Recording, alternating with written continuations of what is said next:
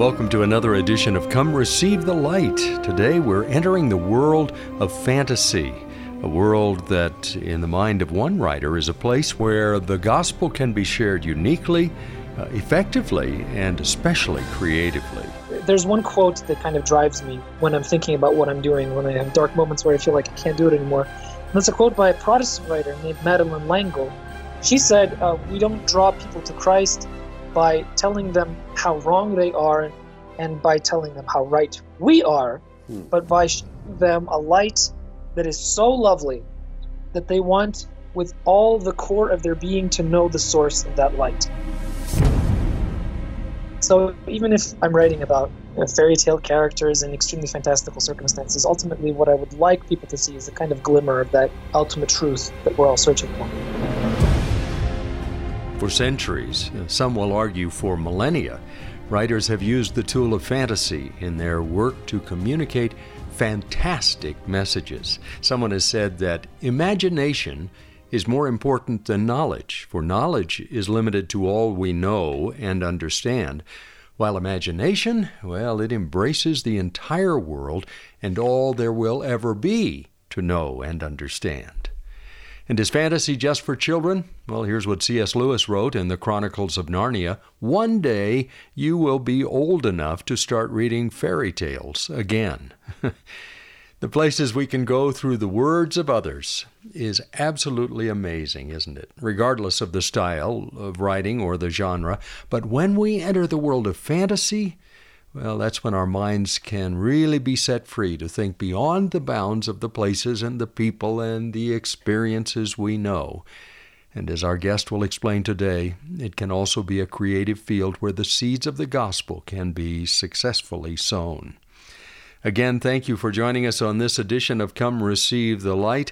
I'm Mike Trout. Our host is Father Christopher Metropolis. He's the founder of this ministry and also the president of Hellenic College and Holy Cross Orthodox School of Theology in Brookline, Massachusetts. And just a quick reminder, we are a nonprofit outreach. That means we depend upon the financial support of people just like yourself. You can give safely when you go to the website for the ministry at myocn.net.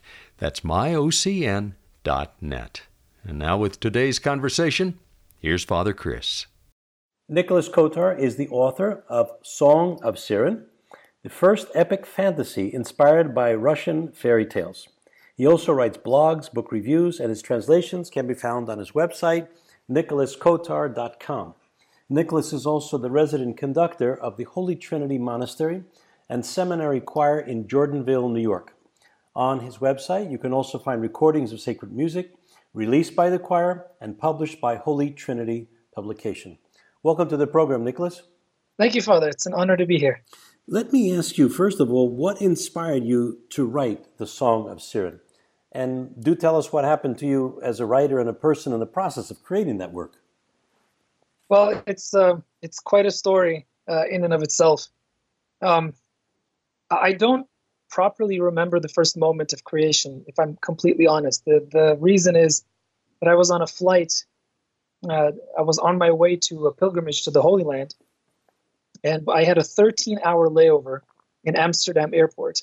And I was extremely sleep deprived on my third cup of coffee, and I just remember suddenly opening up my notebook and writing this scene that just came out of nowhere about a young man who was searching and restless and very much like I was at that time. This was about 10 years ago. And suddenly this person, this character in the story, his world is kind of interrupted by the appearance of some slightly semi-divine creature called the Siren.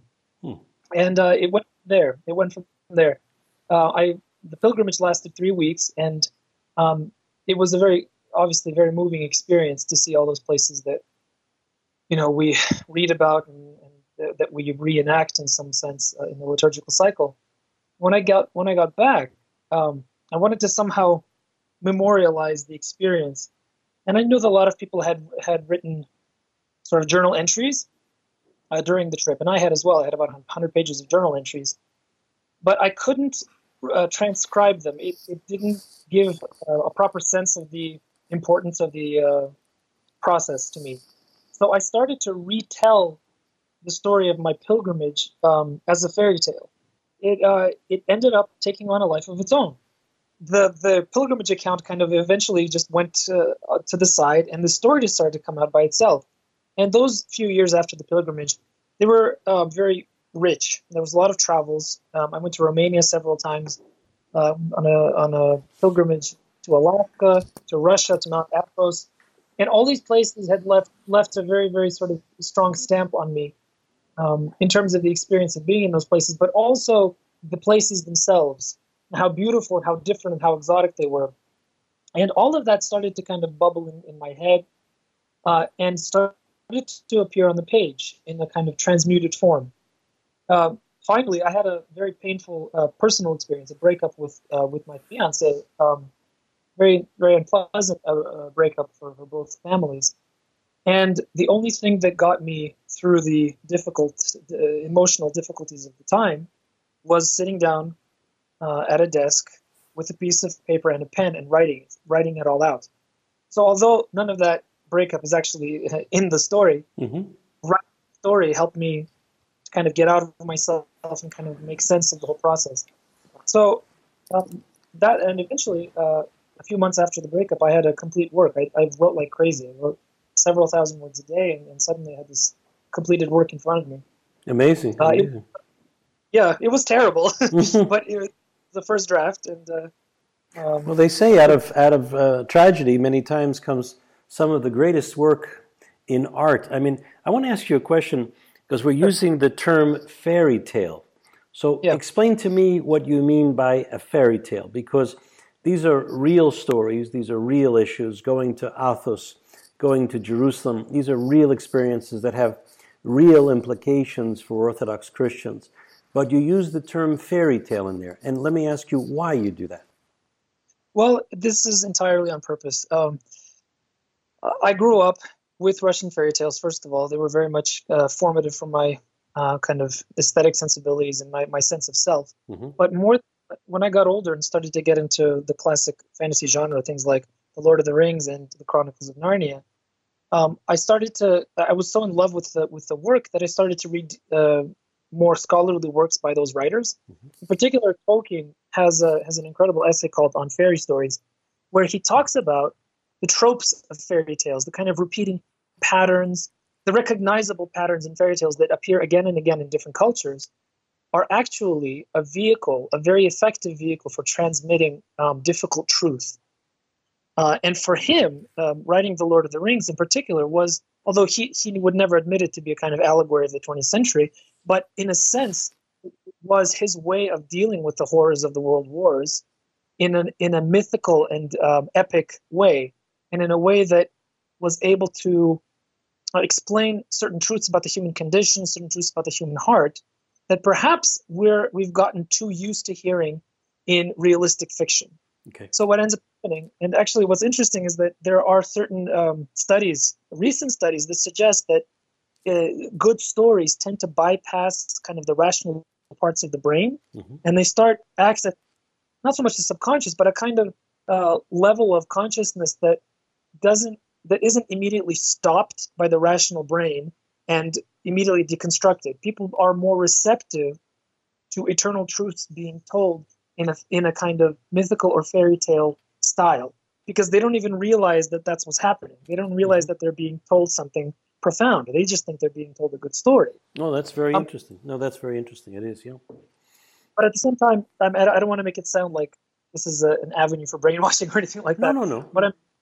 What I'm suggesting is that the sometimes difficult truths about faith, about love, about what it means to be human, they're very difficult to talk about in any form of literature. But the fairy tale gets at them in ways that are sort of intrinsic to the human heart, and that's why I write in that way. All right. So you feel that this method or this avenue of using fairy tale continues then to be relevant for our times, correct? Oh yeah, absolutely. Especially for our time, I think, because maybe in the 19th century, in the heyday of realistic fiction, when you had writers like Dostoevsky, like Tolstoy in Russia, or Dickens in England, and Nathaniel Hawthorne and his like in the U.S., everybody read realistic fiction, and people's lives were definitely affected by that kind of fiction. But nowadays, it's really not. It's not the realistic fiction that tends to move people as much as really sort of fantastical stories, and I find that true. I find that true in a lot of different avenues, and I think that's because people have been sort of conditioned to know when they're being preached at, and if they're preached at in a realistic story that's set in a realistic world, they'll be like, okay, I know what this author's talking about, even if they don't. They automatically have these responses and these preconditioned attitudes towards certain ways of speaking that the author might be trying out on them. So that's why Christian fiction doesn't tend to work for anybody except for Christians. Right? Well, then, in the line of that, let me ask you this then, because you have been brought up with a certain Russian collective unconsciousness. Now, is that with these fairy tales, with these stories, does one have to have your background in order to be able to understand what you're writing as well? No, of course not. No. It would be pretty useless if I was writing for people who had been raised like me, because it'd be a very, very small circle of readers. Okay. I mean, if you have any pre-existing knowledge about Russian culture, Russian history, and Russian fairy tales, then you'll understand some of the subtext, and there will be certain little, I guess you'd call them Easter eggs, that you will appreciate. But I don't write for an audience that grew up like I did. Okay. I write for a general audience, for people who are interested in the kinds of stories that delve into difficult topics, but do it in a fantastical mode. And if you read some of the reviews that have already come out on Amazon, that's one of the one of the repeating themes, is that people say, I don't know Russian fairy tales very well, but I really enjoyed this story. I got it. Okay. I have another question for you. I'm loaded with questions on this, but let me ask you this one. Is there a difference between the so-called pre-Christian fairy tale and the post-Christian fairy tale in Russia? And if there is there a difference to it? It's an interesting question, because fairy tales, they're almost entirely rooted in ancient Russian paganism. And it's hard. Yes, there are post-Christian fairy tales, but even the ones that have explicit religious imagery, or have priests, or have Prince Vladimir the Baptizer as one of the main characters, for example, they are still rooted in stories that have been told way, way before the Christianization of Russia. And that's very interesting, because as there's a Russian philosopher, immigrant philosopher of the 20th century named Ivan Ilyin, who's one of my personal favorites. He has written about this extensively, and he suggests that the fairy tale is the kind of repository of everything pre-Christian that Russia lost, because the baptism of Russia was an event that almost completely reshaped the culture of pre-Christian pagan Russia, and the only thing that seems to have survived is the fairy tale. Now, that's not to say that fairy tales, let's say, shouldn't be read because they're pagan and dangerous for you. Actually, what you see in these fairy tales is something that the church does very well, and that's take an existing cultural paradigm and slowly, quietly infuse it, or even sanctify it, you might say, with new and Christian content. So you have ancient warriors who come very much from the pagan world, who are battling large, huge serpents, who are basically the same thing as the serpent in the legend of Saint George, for example. So it's basically what you're seeing is right in front of you, the cultural transition from the pagan world to the new Christian world, and the sort of sanctification of the old by the new, without sort of completely erasing the old. It still preserves the kind of savage, primordial beauty that is present in the pagan worldview and in the pagan stories, but it gives them new content, new kind of sanctified content. And actually, Tolkien writes about this as well, and not about the Russian fairy tales, but he has this famous lecture that he gave called "The Monsters and the Critics," where he talks about Beowulf as being a similar kind of work, where the author of Beowulf was a Christian, but he was writing about a pagan world that was fading away and slowly being replaced by a brand new culture. And he's simultaneously celebrating the beauty of the old, and yet recognizing that the old had to leave, and the Christian had to come in and bring it new and exalted content. So that's a very convoluted to your simple question. Sorry. No. That's good. That's good. Let me ask you this question: if usually when we write, we want someone to take something from this. So, what are you hoping your readers will take away from this first piece? Well, first of all, I just hope that they're entertained. I mean, any writer hopes that the reader has a pleasant experience writing. Otherwise, it's not literature. It's a sermon. Mm-hmm. But at the same time, I am writing consciously in a tradition kind of Christian humanism that tries to show certain truths about the way we see the world, but in a way that won't be preachy, in a way that won't be offensive, in a way that will highlight the beauty of how we see the world. And really, there's one quote that kind of drives me when I'm thinking about what I'm doing, when I have dark moments where I feel like I can't do it anymore. And it's a quote by a Protestant writer named Madeleine L'Engle, who's famous for writing young adult fantasy like A Wrinkle in Time and other very, very good books. She said, we don't draw people to Christ by telling them how wrong they are and by telling them how right we are, but by showing them a light that is so lovely that they want with all the core of their being to know the source of that light. So even if I'm writing about, fairy tale characters and extremely fantastical circumstances, ultimately what I would like people to see is a kind of glimmer of that ultimate truth that we're all searching for. Are you working on anything currently? Is there a continuation to the first piece? I've already finished the first sequel. It's available for people who want to subscribe to my readers list on my website. Okay. Also planning on publishing that first sequel. It's a novella. It's short, and I'm currently revising the third book in the series, and I have plans for books 4 and 5, and that will probably tie up this particular series. But I think there will be more books in a kind of series set in the same universe, but with different characters. So plenty of plans. I'm trying to finish my first book, and you're on your third. God bless you. That's wonderful. Boy, oh boy. Is there a message you'd like to leave for our listeners today on Come Receive the Light? Don't think that fairy tales are for children. They're actually more for adults. So if you need to have your world, sort of the drabness of your world sparked anew with the freshness of children's eyes, then I think you just need to open up a fairy tale and read it, and you'll come out and everything will look brighter and more beautiful again. Very good. Thank you, Nicholas, for being with us today. Thank you, Father. It's been a pleasure.